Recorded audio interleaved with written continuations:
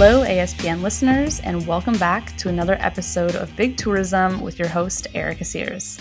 For those of you new to Big Tourism, this show looks at destinations, organizations, and people who are creatively and collaboratively working on solutions to tourism challenges.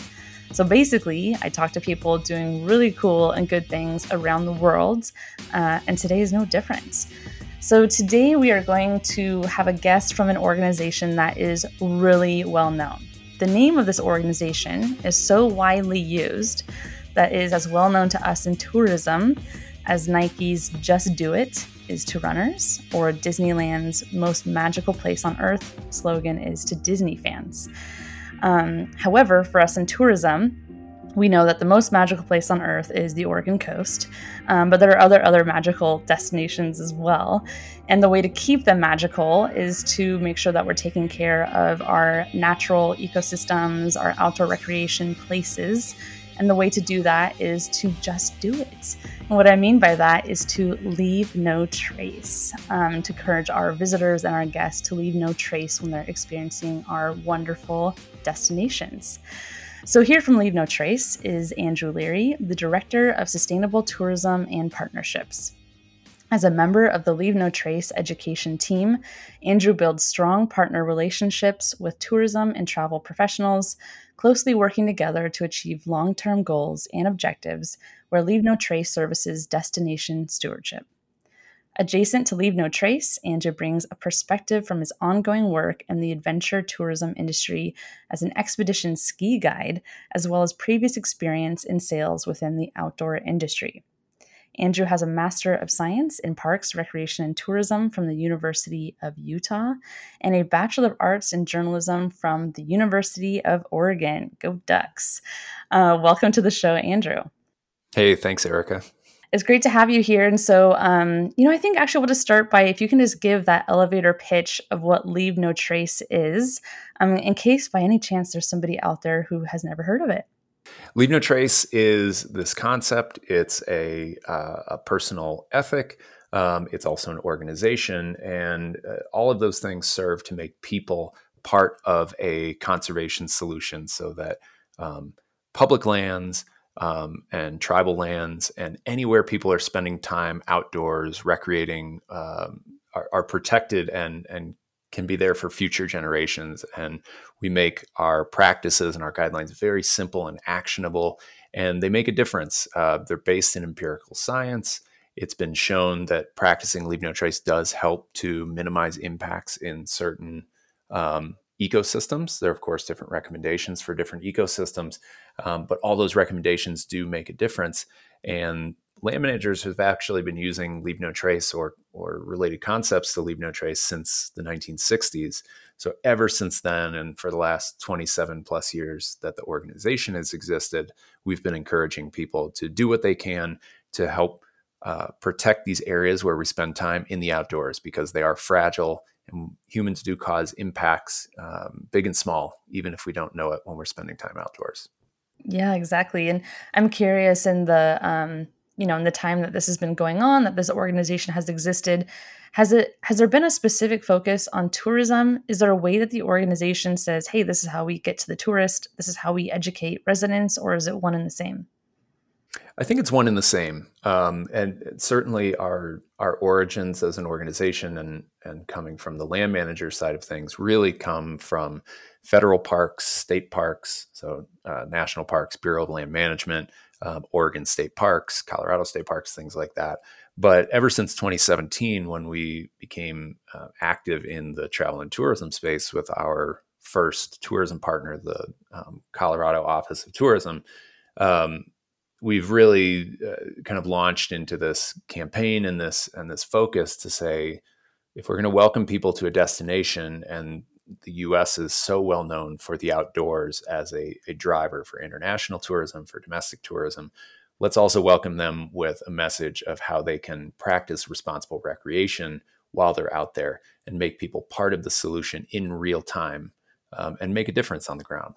Yeah, I love it. That makes sense. And I think that a lot of times, I mean, most people consider tourist someone that is traveling 50 miles or more away.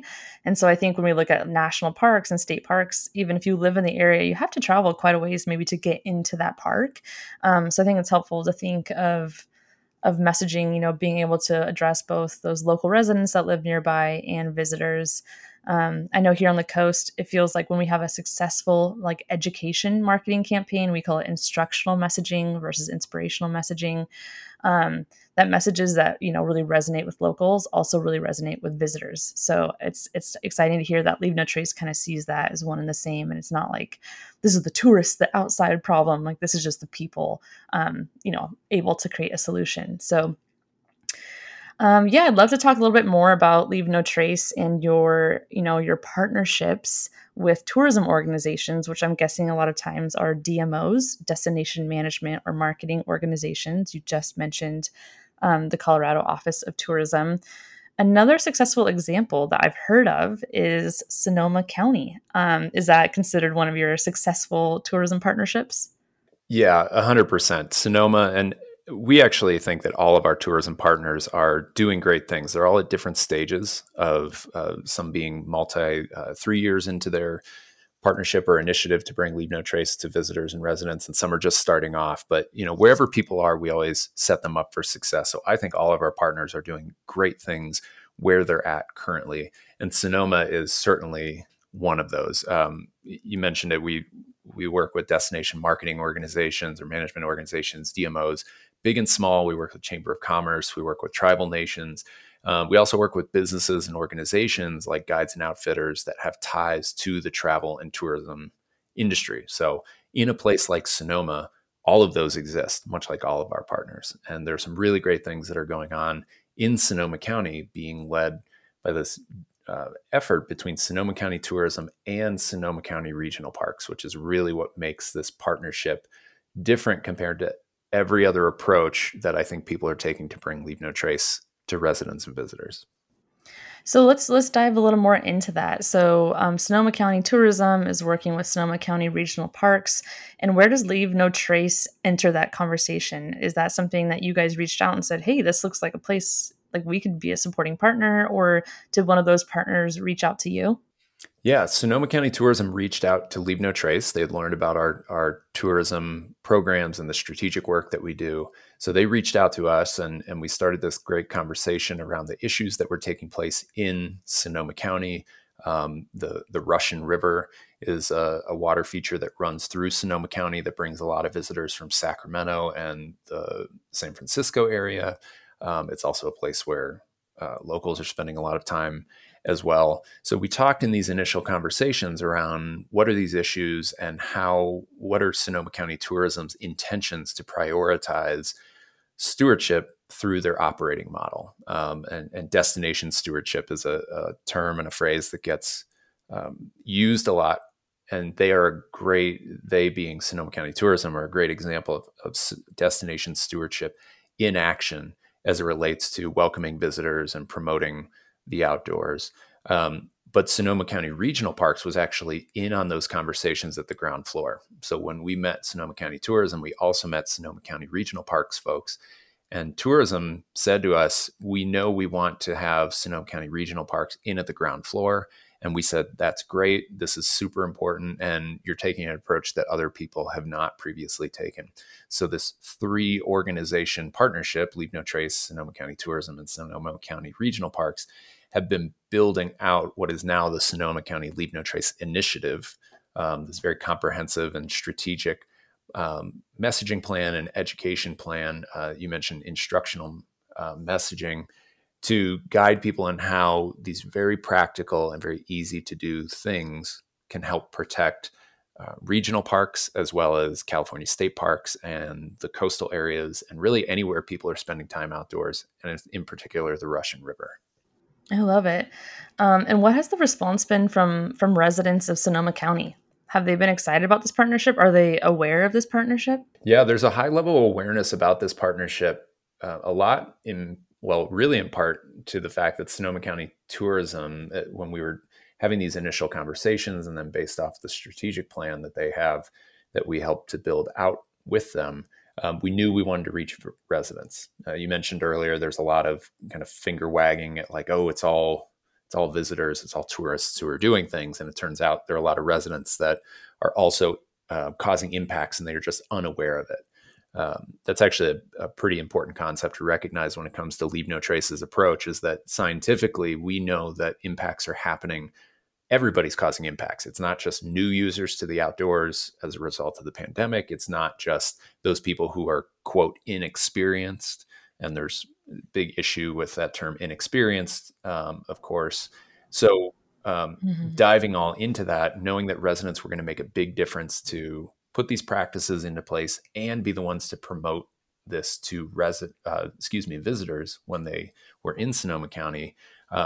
We wanted to say, how can we reach residents? And so actually radio campaigns have been one of those great ways that Sonoma County Tourism has been able to engage on a fairly regular basis with residents. And Sonoma County is a diverse county in terms of people's experiences in the outdoors and their lived experiences, just like many places in the United States.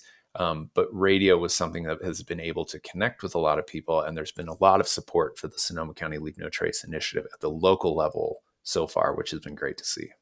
Yeah, that is so exciting. I think a lot of times when destinations and DMOs work on stewardship and destination management, that we're really bad at telling people what we're doing or saying, hey, we actually do work with the Parks Department. We actually do work with the State Parks Agency. So it's very exciting to hear that residents are hearing about this. And I love this tip about radio. So to any of our listeners out there, Andrew, all my listeners are always listening with like a notepad and pencil. They're just, they love it. I would say definitely jot down radio because that's something we've seen on the coast too, that is a really cool way to reach residents and to reach residents of different age groups that might not be on Facebook or they're over Facebook. That radio is a really good tip. So let's take note of that because I think that's a great example. And so just wrapping up this conversation about Sonoma County, are there a few, impacts in this county that kind of come to the top that need the most or have the most prioritized messaging? Yeah, like a lot of places, actually, trash and litter or improper disposal of human waste are things that are definitely impacting Sonoma County. In those waterways, I mentioned the Russian River, which runs through Sonoma County, but also out at the coast as well. Micro trash, even macro trash, big pieces of trash, like inflatable inner tubes that are left on the beach or along the river after people are done floating. Those kind of things are really causing a big issue. And then human waste, of course, which is a lot of destinations, a lot of outdoor spaces are encountering this issue with human waste. And despite restrooms seemingly being available to people, which that's not always the case, accessibility is a big topic to dive into in that realm. There are people who are going to the bathroom outdoors, and that can cause ecological impact. It certainly causes social impact. Nobody likes to walk up on human waste that they encounter in the outdoors or walk through it accidentally. So those are two big issues that Sonoma County is facing in terms of their outdoors, and the Sonoma County Leave No Trace initiative is starting to make a difference in increasing people's awareness for what those issues are, which is a big first step. We can't expect people to change their behavior if they don't know what the issues are. But then slowly we're seeing, behavior modification taking place, people appropriately putting their trash away. The human waste issue is still something to chip away at. There's no silver bullet for that.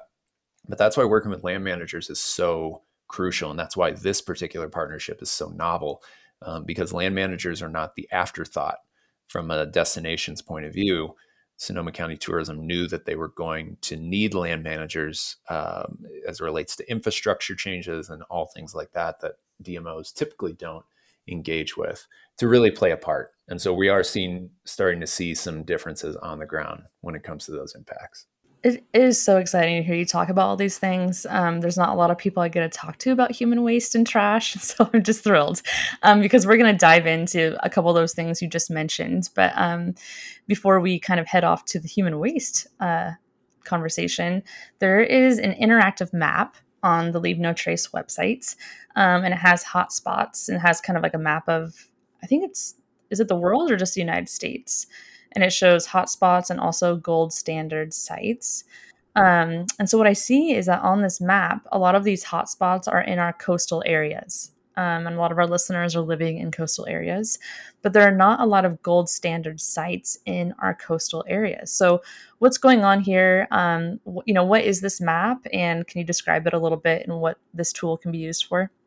Yeah, absolutely. So that map is showing two of Leave No Trace's many programs that we have that fall under the Leave No Trace in Every Park greater initiative. So our hotspot programs are these 5-day activations that Leave No Trace staff come into a destination or come into a park or protected area and facilitate this 5-day activation that incorporates working with land managers and kind of unpacking issues that are going on and then coming up with plans and being strategic about that. And it also includes volunteer efforts and things like that. So there's a collaboration, a healthy collaboration that goes on between typically a land manager who is nominating their park or protected area as a hotspot, a place that has just gotten so much attention. People really love going there, but it's seeing a lot of impacts, and land managers can't keep up with those impacts, which is what's happening really across the board when you look at land managers and the backlog of things that are going on, because we ask them to do so much. So that's a program that we come in, our teams come in and facilitate some really great programming. The gold standard site designation, the best way to think about that is that it's an accreditation type process, type program where land managers can take the initiative to complete certain evaluation tools and certain planning tools and other resources, and then submit that to Leave No Trace in an effort to become recognized as a gold standard designation. We have a number of places in the Rocky Mountain region and other places across the US that have gone through the gold standard designation. And in certain regions, and certainly the coast is not immune to this, it really just depends on, is there that champion land manager? Is there that staff member who can see that process through? Because it really takes the initiative.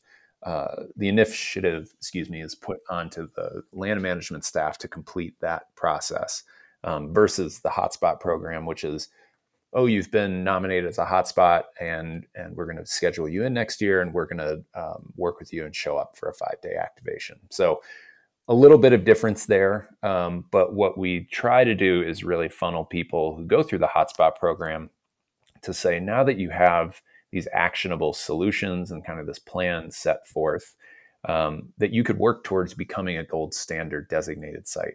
And what I'll relate that gold standard site to is like a LEED designation for a building, a sustainability designation for a building. So it does take time, it does take effort. And again, just because land managers are so backlogged with a lot of work that they have going on, they're on the ground, they're in administrative offices, they're in meetings like all of us. It priority wise, until you find that champion or until you find that land management organization that has really taken Leave No Trace as a strategic focus, then that's going to be the thing that gets the gold standard sites further over the line. And more destinations will pop up along the coast as gold standard as that evolves. We're seeing that evolution happen. We get contacted every day about gold standard designation, and it's just a process that takes time. Gotcha. Yeah, I think that's great. And also great to point out that, having that land manager, that local champion is so important. And I think in a lot of coastal destinations, we have high turnover, people come and go. But there are those local champions that do stick around. And so that's exciting to hear. And for our listeners, everything we're talking about today is so beautifully laid out on the Leave No Trace website, lnt.org. And so you can check out this map at lnt.org/map. Great. Well, we're going to go back to the trashed natural areas conversation. On this wonderful website I just mentioned, you can go to a page that says Problems We Solve, which is like the first thing I always go to. I'm like, what's the issue? Let's get right into it. And so on this page, there's a host of problems here. There's trashed natural areas, polluted water, lack of inclusivity in the outdoors, wildlife at risk, damaged trails, destructive fires, educating youth about outdoor stewardship in crowded parks. And those are all huge topics, and we don't necessarily have time to go through them all today, but we are going to hit a few. And the first one is the trashed natural areas. So it's interesting because during the pandemic, here on the coast, we had a lot of the human waste dilemma at the beginning of the pandemic. A lot of our agencies and land managers shut down bathrooms. And so people were going to the bathroom on trails. And I got a lot of emails about this. I was actually at a meeting this week, and I was with a group of people from this area that's heavily used. And and we were recapping this past summer, 2022, and then kind of went into a bigger conversation about the pandemic and are we through it? Are we over it? Are we getting to the end of it? And then there was silent, and someone at the table was like, "Do you guys remember the human waste emails?" We kind of chuckled because it was like, like in tourism, your job changes so often about what's going on, but there was this huge human waste issue. And so I remember us sharing the Leave No Trace, how to poop outside video a lot because people didn't know how to do it. So I think there's also I think Leave No Trace calls it the doggy do dilemma. Um, so what kind of tools does L&T provide, Leave No Trace provide in regards to mitigating, trash areas, especially when it comes to human waste and dog do? Yeah, human waste it's a big topic. I think the first step is normalizing this in terms of conversation. I appreciate that you actually referred to it as poop. We work with a lot of destination management organizations who, when we're coming up with unique messaging for their destination, a lot of people avoid that word. And it's actually that avoidance that it continues to make that topic very taboo. Turns out humans, we all poop, we all urinate, of course, at different frequencies and things like that, but it's not something that's talked about really in any culture, I would say, as a popular topic. So the first step is normalizing it. And that video that you mentioned, in any video where we address human waste or poop or urine in the outdoors, we always try and normalize it and use those terms. And we try not to dress it up, so to speak, because using those words are really important. The second part of that is making sure that people are aware that there are responsible ways that they can go use the bathroom in the outdoors if there's not a restroom facility available. You mentioned during the pandemic, a lot of things were being closed in terms of infrastructure, but people weren't given the tools to say, here's how you can go to the bathroom. So that instructional messaging can be really powerful and helpful to spread the word, to show people that this is achievable, to take away the taboo, to show you can do this and you can do this successfully.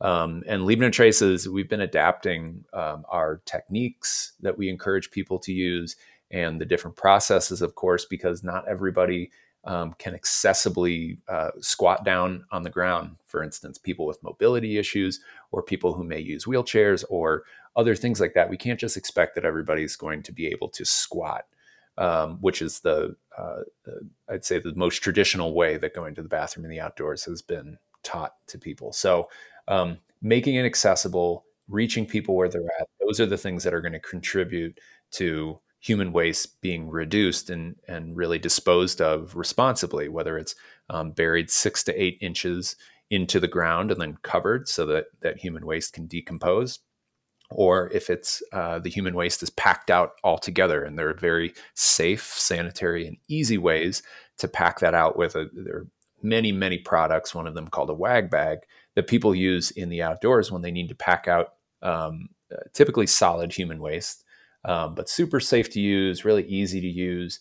And there are actually some land managers that we're seeing who are encouraging that to be the default. So rather than burying poop, they're encouraging people to pack it out these days. So we always recommend, wherever you're going, check in with land managers, look at the website, look at their social media, look at their TikTok, whatever it is, to understand what are the rules and regulations around human waste so that you can be best prepared with these really actionable, easy solutions.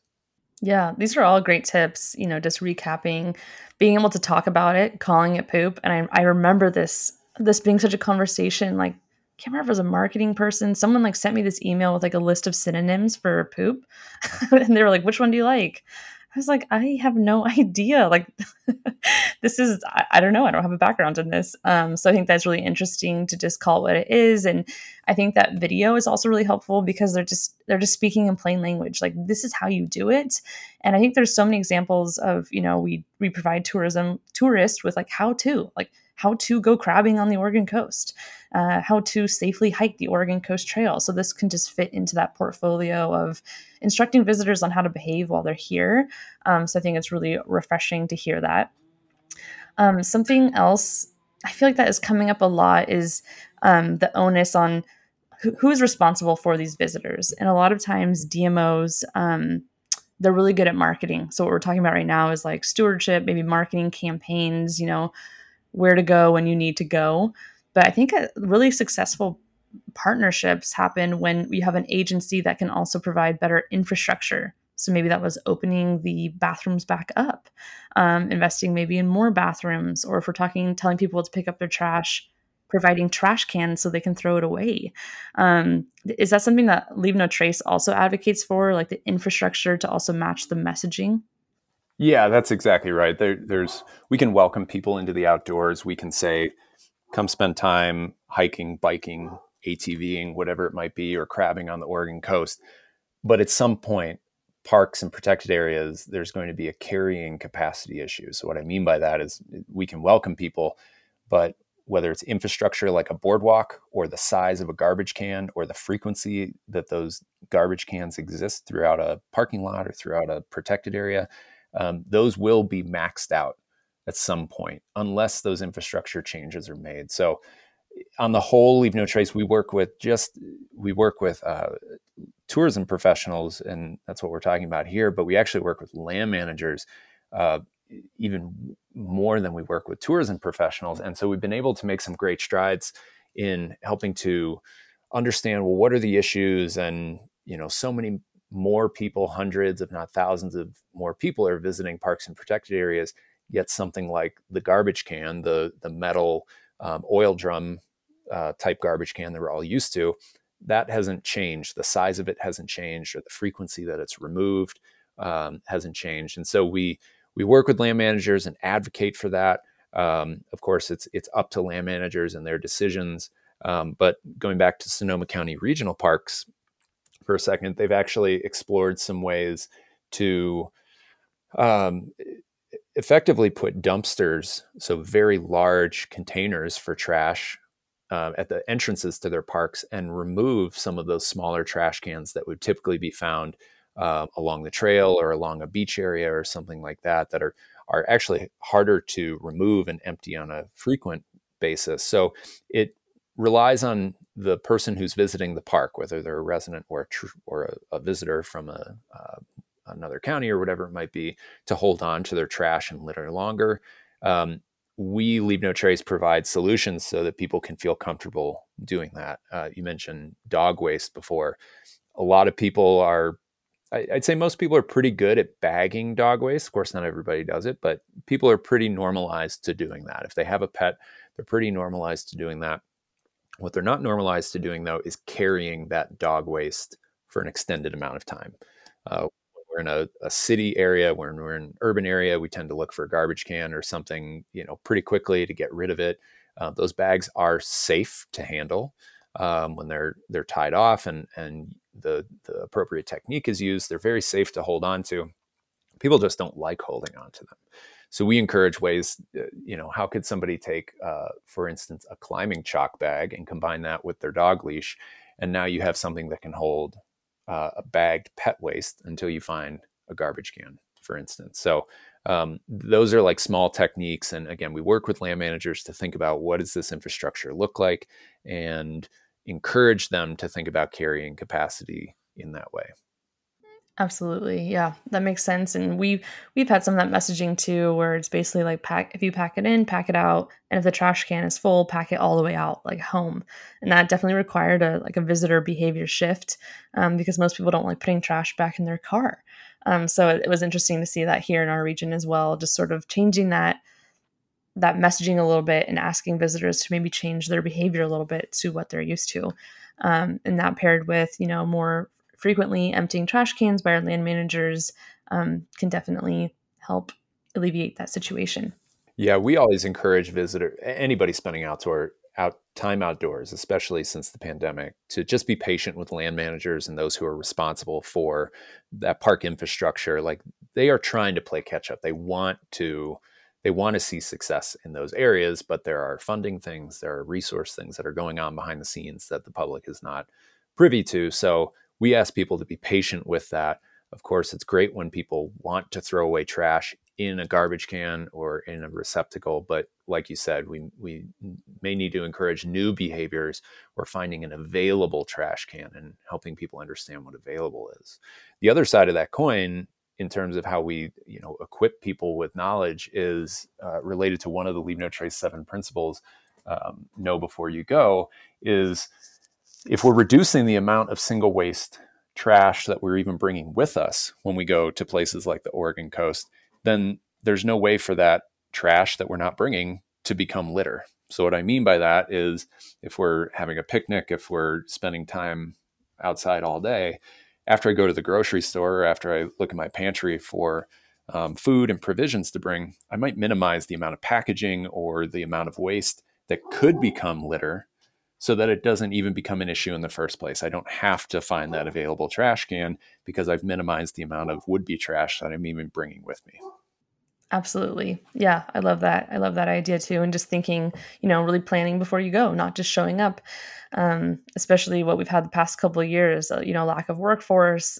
We've asked people to just know before you go on so many topics, whether that's reservations at a restaurant, behaving in the outdoors. I think that is a great tip as well. So I wanted to shift over to inclusion in the outdoors, which is one of the problems that Leave No Trace solves. And it's actually, in a way, how you and I met. We met at the 2022 Travel Ability Summit, which was in Orlando, Florida. This annual conference now has a focus on accessibility, sustainability, and diversity, equity, and inclusion. So it was an amazing conference. I know our cohort from the Oregon coast really enjoyed it, and really this intersection is right up your alley, and it's the same for our partners. So let's talk a little bit about this intersection of accessibility, sustainability, and DEI. How do you guys have a formal partnership with Travelability, or were you just a guest speaker there? Yeah, we do have a great partnership with Travelability. Jake Steinman, I got connected with him earlier this year, well before the conference, and we already have some things planned into the future as well. So it's been great to work with folks like Jake, who are really championing accessibility and uplifting voices who can be present at places like the Travelability Summit, as well as just kind of regular email communications and things, because accessibility and DEI, not only is that important for the outdoors 100%, but it's also important in travel industry wide. I mean, when you think about hotel and hospitality, when we think about transportation, like all of those things have or should have accessibility and diversity, equity, inclusion lenses put in front of them at all times. And those are actually things that we at Leave No Trace believe contribute to sustainability. This idea of destination stewardship is not just for the outdoors, but it's also when we bring in very important topics around accessibility, diversity, equity, inclusion as well. Yeah, absolutely. So a few things on that. I saw this really cool, it was interesting, blog from Leave No Trace, and it was called Stay Out of the Woods, Shaming in the Name of Leave No Trace. And so it had some quotations, comments from social media, and here were a few. People suck. Stay out of the woods. Tell people to pick up their own shit. #lazy. I was just reading through that because I see that kind of stuff too. And it was saying, this idea that people are shaming, maybe people that are inexperienced, and we can talk about that word, in the outdoors. At one point, I think people were doing #LeaveNoTrace almost as an insult, which I thought was interesting as well. And I think Leave No Trace was like, hey, don't use us to shame people. Like, that's not what we're here about. We're here to include everyone in the outdoors. So let's talk about shaming new users in the outdoors. And if you saw, here on the coast, everyone was saying we had new users on the Oregon coast. So we had high visitation during the pandemic from people within driving distance of the coast, because obviously we didn't have a lot of flights happening. And so there was maybe just increased people. There was some increased public safety concerns. There was more trash, which was due to a lot of to-go containers. What was Leave No Trace's perspective on new users during the pandemic? Well, let me first start by saying that we don't think shaming doesn't work. First of all, like that's not going to change someone's behavior. When we shame people, we cause this disconnect. Social media, of course, shaming's been going on far longer than social media, but we see it much more because of social media. You mentioned those comments. We see thousands of those comments, each month in different channels and different things that go on. And for whatever reason, people think that this is a productive way to change other people's behavior. Maybe they're just vocalizing how they feel, but we don't think it's whether someone is a quote new user to the outdoors or anybody spending out time outdoors. Shaming people is not going to work, nor is it the right thing to do. So even if it did work, it's still making people feel a certain way, which is really crummy and makes them feel disconnected and like they're not allowed to be there and they're not supposed to be there. And that is, I think, the opposite of the outdoors when we think philosophically that the outdoors provide so much health benefit and so much engagement for us as humans, as a species, and things that we do. So shaming, it's not the right thing to do, and it doesn't work at the same time. So I just wanted to say that first off. This idea of new users in the outdoors, there's nobody's really. I appreciate that you mentioned the people within driving distance and things like that. I think a lot of people have a hard time defining new users in the outdoors, and it's a problematic term because typically the people who either coined that term or are saying, "Oh, it's them, it's the new users in the outdoors," like they themselves are different from those people. So it's othering a group of people that we don't know anything about. Of course, there's been research that's come out about people who spent time in the outdoors during the pandemic who perhaps did not previously spend as much time or maybe had spent no time in the outdoors. From Leave No Trace's perspective, we think of during the pandemic, there were people who were new to certain activities. So maybe people took up crabbing, for instance, on the Oregon coast, or maybe someone took up trail running. There are people who are new to destinations. Maybe someone's coming to Colorado or Oregon for the very first time, or certain parts of the state that they had not been to previously. And then the other side of it is that there are people who are new to Leave No Trace. There are people who are new to this idea that impacts take place in the outdoors. Something like Leave No Trace and learning about Leave No Trace, if anybody learned about Leave No Trace as a young person, there's quite a bit of privilege that's cooked into that. And I don't mean that in a negative way, but it's important to acknowledge that this concept of Leave No Trace and responsibility, respect, and caring in the outdoors is something that is often nurtured from different value systems that we have, whether it's our family units or non-parental adults or institutions of faith or schools or whatever it might be. And not everybody had the same lived experience.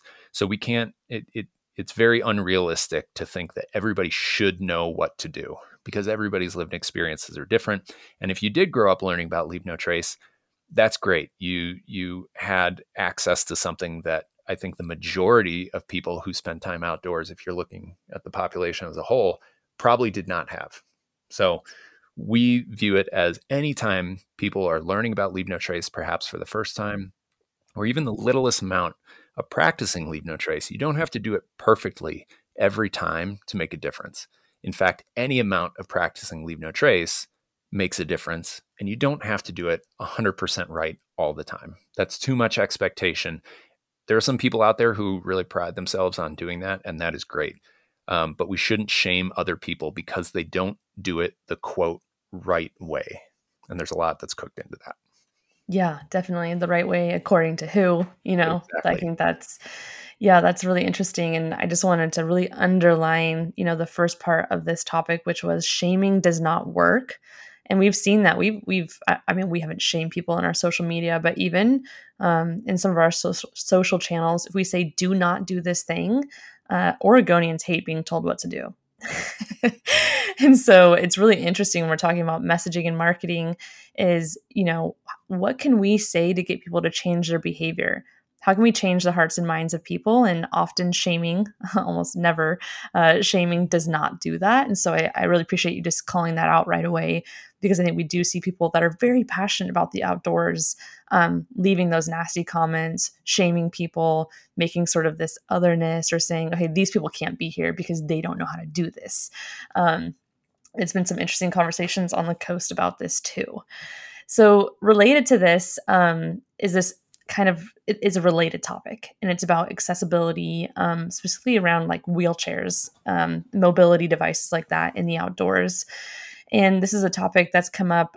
We had, like I mentioned, this cohort of Oregon Coast people go to the Travelability Summit. And so now we just have this ongoing conversation. We're sharing resources along our coast to increase mobility and accessibility in our region. But what I just recently saw was one of the accounts I follow is Disabled Hikers, which I recommend people check out and follow, is they shared this post from REI. And so REI had this post that said, the national parks are more accessible than in years past, but some say they're still not accessible enough. Advocates, trail users, and park officials weigh in on what's working and what could be better. Link in the bio for the full story. And so I saw that and I was like, okay, great. But the comments below it were something else. So you have some people that are saying, hey, you can't go overboard with access in nature, right? Like there's hardly any, there's problems with accessibility even going to like a local mall. And there's other people that say, I have mixed feelings on this. Like, I want people to have as much access as possible to nature, but there comes a point when creating accessibility degrades that nature. You can't not have an impact if you're paving trails for, wheelchairs to be able to use. Other people say, hey, leave nature as it is. We've already had a big enough impact on it. So does Leave No Trace, have you guys taken a position? Is this a conversation that comes up about some of that increased infrastructure that would have somewhat of an impact on nature, but is important for getting people in the outdoors? Yeah, as an organization, we're in full support of accessibility measures that can get more people into the outdoors. You mentioned people who might have mobility issues. We're 100% in support of that. And when we work with our land managers and we have important conversations with destination marketing organizations, we dive into those topics. The comments on social media are just ridiculous these days. I'm sure listeners to the podcast can imagine all of the ridiculousness that goes on social media, and the idea that, an escalator to get to the top of a mountain, like that type of, I think that turns accessibility into something more in the ridiculousness and not into the practicality. There are ways that people can build trails so that people who use different mobility devices, perhaps a wheelchair, can enjoy the outdoors, and it's not making this destructive impact on the natural world. It's not degrading somebody else's experience in the outdoors. I think ADA trails and all of the work that is going on around accessibility for parks, and that includes people who may have sight impairments as well. So not just relying on reading signs, but being able to hear things or including Braille into certain things is super important. And we're very much in support of that. And we try to be an advocate for that every chance that we can. Excellent. I think an interesting example was I was talking to the team from Wheel the World at Travelability, also another great organization for people to check out. And we were talking about Moby mats. And so for anybody that doesn't know what a Moby mat is, it's this really heavy duty mat that you can put out on like a beach area during the summer. We have several on the Oregon coast now. And it allows anybody with a mobility device, whether that's a wheelchair, a scooter, maybe even just pushing your kid in a stroller, to be able to enter the beach, go through that heavy duty sand and experience the beach. And so I was talking to Wheel the World about it, and they had mentioned that in Chile, they have a different type of Moby mat that he was mentioning, but that what they saw when they put it on was that it created less of an impact on the environment, because instead of having hundreds and thousands of people, like for example, crawling over all these dunes, humans naturally go towards the path. They went towards the mat. And so it was putting all that impact on the mat, which could take it, versus having people go through like the native grass and ruining the dunes. So I thought that was interesting. Like that was an example of how accessibility in the outdoors actually had less of an impact. It was like creating this destination management solution, which I thought was really exciting. And so I bring that up sometimes on the coast when people are like, well, I don't know about these Moby mats. I don't know if this is good for our nature or not. Yeah, you're exactly right that when we talk about infrastructure that is specifically and intentionally making areas or surfaces more accessible to people, in turn, it helps out everything else. There's intentionality that goes behind that, and you just mentioned what I think land managers and trail builders have known for a long time is that yes, there are people who spend time in the outdoors and desire to travel off trail, and where that's appropriate they can do that, but for the most part people want to spend time on a trail. And trail building, there's fascinating science behind trail building, but if people see a path or a walkway, they're going to gravitate towards that. And when everybody can use that, then we're all winning. Then we're all spending great, hopefully meaningful time in the outdoors and being able to access it with no issue. And if on top of that, we can also minimize our damage to ecosystems and things that are sensitive in the area, then that's a win also. Absolutely. And one last thing I want to hit on here, and kind of a big thing, but we'll touch on it, is Leave No Trace fairly recently announced a new partnership with the American Indian Alaska Native Tourism Association, which is really exciting. And, I think even in this conversation, you've brought up Indigenous nations quite a bit. It comes up a lot on your website. Obviously, this is, Leave No Trace works a lot with different Indigenous nations. And so the beginning of this announcement says, U.S. travelers are increasingly visiting America's national parks, national forests, and other beloved outdoor recreation areas, most of which are the ancestral homelands of America's indigenous nations.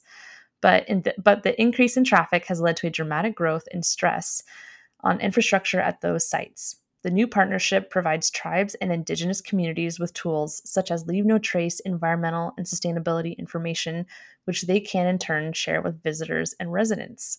This sounds super exciting. Tell me about this. Yeah, this has been a great partnership. The American Indian Alaska Native Tourism Association, which is based in Albuquerque, but is a nationwide organization serving tribal nations here in the lower 48s, Alaska Native villages in what we call the state of Alaska, and then Native Hawaiians in what we call the state of Hawaii, with cultural heritage, and it serves as an association, and serves as a learning point and a gathering space for people. Tourism, I think a lot of people, when we think about travel and tourism, the tribal nations and native communities are often like left out of that unless we start thinking a little more critically and like, oh yeah, I've been on a reservation before, or I have participated in these kind of things. And so we see this as a great opportunity because we know that there are impacts, just like there are impacts that are happening to public lands, which, for the record, all lands in the U.S. are native lands, whether we call them public lands now or we call them by a different name. But at one point, they were all native lands.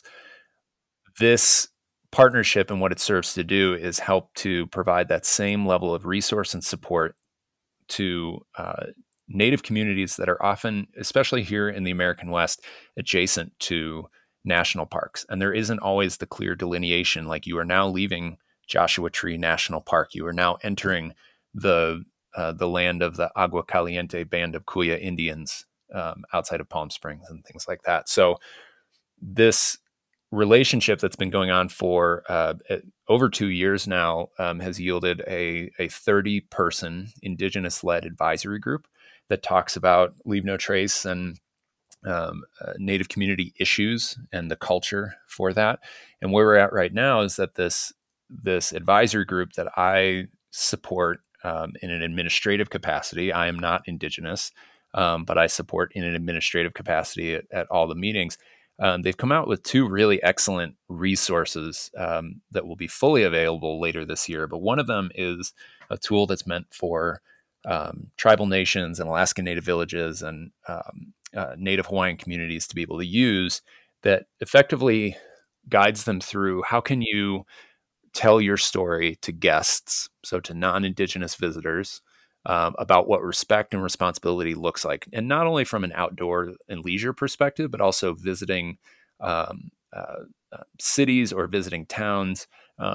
There are many impact issues that tribal nations and Native communities are facing that are unique compared to national parks. And you can learn more about what those are, and it's really important to hear what those are from Native voices and from Native perspectives. So the tool there is meant to help any tribal nation or any Native community help to further tell their story. And it's done with Leave No Trace being layered in, not to say, and go practice Leave No Trace, but instead to use the approach that Leave No Trace has always used, which is give somebody the proactive thing they can do. You mentioned don't language before. A lot of people don't like don't language. It sounds like rules and regulations, and that's appropriate in some places. Let's give them do language instead. And then let's tell them why. And then if appropriate, let's give them an alternative if there really needs to be a don't language in there. And so that kind of formula that Leave No Trace uses is what we've been able to support with the advisory group and creating this tool. The other resource that this great group has created and will be out later this year is an education resource that will be available to non-Indigenous allies like DMOs or Chamber of Commerce or guides and outfitters, really anybody who would like to share this message. And it really serves as the 50,000 foot doorway into being a responsible and respectful visitor when going to Native communities. There is a huge information gap in our public systems. I grew up in Chicago, and like many public systems, the way that we learn about Indigenous cultures they existed long ago. They don't exist now. There are artifacts, there are things, and that's just not true.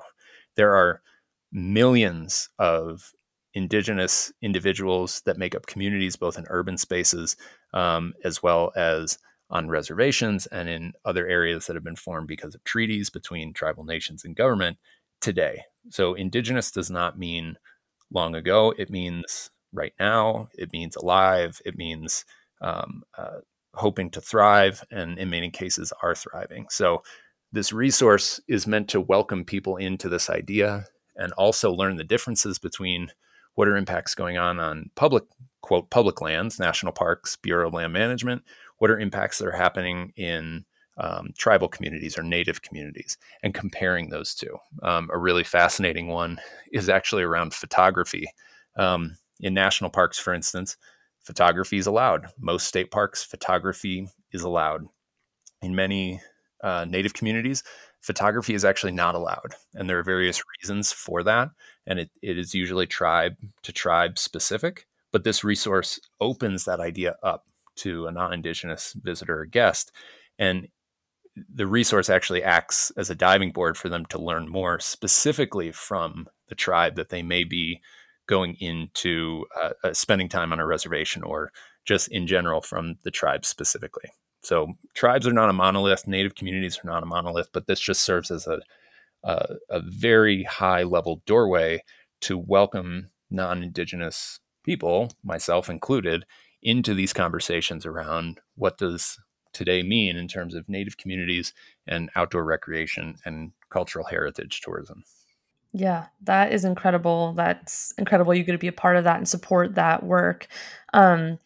For people that are listening and they're like, wow, I want to see that resource when it comes out. I want to know more about this group and just I'm really interested in it. Is the best way for folks just to keep an eye on your website? Do you all have some kind of newsletter or mailing list that people can sign up for?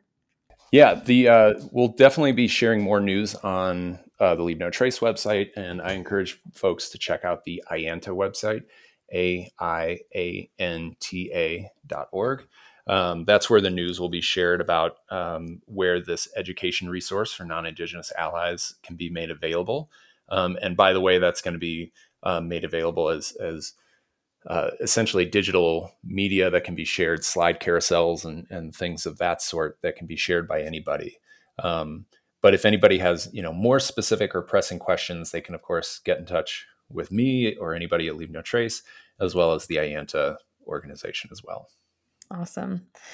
We're going to just have one more topic here, which again, I know is a big topic, but I just want to touch on it. And it's one of the last ones. This is the last one I'm going to touch on. And it is destructive fires. Here on the West Coast, we've seen wildfires happening more often, especially during summer, late summer, a lot of smoke impacts. So I just wanted to hit on this too. That this is one of the problems that Leave No Trace says that they can solve and that they can be a part of. So I'm curious when it comes to messaging or Leave No Trace messaging around destructive fires, how to prevent fires. Does Leave No Trace ever work with Smokey Bear? We used to have a mascot that was a Bigfoot, like a Sasquatch. And I do recall that we had some Smokey the Bear and Bigfoot interactions and engagements when we went to national parks. In terms of everyday marketing and campaigning, we don't work actively with that campaign, but because national parks and federal land managers are our partners, certainly the cross communication is there. And so we always, when we talk about responsible campfires, so if we're talking about the outdoor lens, responsible campfires, or grilling if you're in a park using charcoal, whatever it might be, we always defer to what land managers are recommending. And in this era of climate change that we've been in for a long time, that we're very much in and not leaving anytime soon, there's kind of this question of when is it appropriate to have a fire and when is it not. Certainly states like Oregon, where I am in Colorado, and many places out west and the eastern seaboard of the United States and Midwest as well, do have recommendations and language around when fires are appropriate and when they aren't. Those are called fire bans sometimes, and there are different words that go around that. But we work with land managers to make that kind of language accessible to people. Sometimes it's not always accessible. What is a stage 1 ban versus a stage 2 ban? How can people really understand that at its most foundation? And then going back to Leave No Trace being practical and actionable, we encourage people to have responsible campfires when they're allowed. And that responsibility includes where you're sourcing your firewood from. That's an important concept as it relates to invasive tree killing insects, actually, that a lot of the United States is encountering. But then also the size of the fire that you have, the container that you're putting the fire in. So I think many of us if we've ever spent time in a state park or federal park or other places like that, we might be used to a metal fire ring. There are also stone fire rings as well, which I think is like a very more traditional campfire ring. But containing your fire in those do a lot to help prevent sparks and embers from escaping the fire, so to speak. And then the last bit of it is really just being very aware of how much water you really need to put out a fire. I think a lot of people, when they go into a camping situation, if they need to bring their own water, they don't often factor in, I should bring 2 to 4 gallons extra water to make sure that my fire is going to be put out. A lot of people are like, I need to put the fire out, and whatever water is left in my water bottle or whatever at the end of the day, that's what I'm going to use. It turns out those destructive forest fires are not often caused by a campfire that was left burning and 3 feet tall.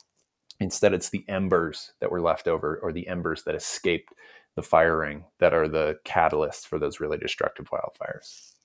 Yeah, these are all great points. I know here on our beaches, what happens a lot is people build a beach campfire and then they kick sand over it, like thinking like done. And then the next morning, like people walk barefoot or their dogs walk on it, and it's still scorching hot and burns people's feet. And like what you were saying about fire bans, it can be really challenging kind of in cold, foggy areas like we have had wildfires here in 2020. So over Labor Day of this past Labor Day that we had, there were fire bans. They said, hey, no fires like on the beaches, no fires at all because we have unusually dry conditions.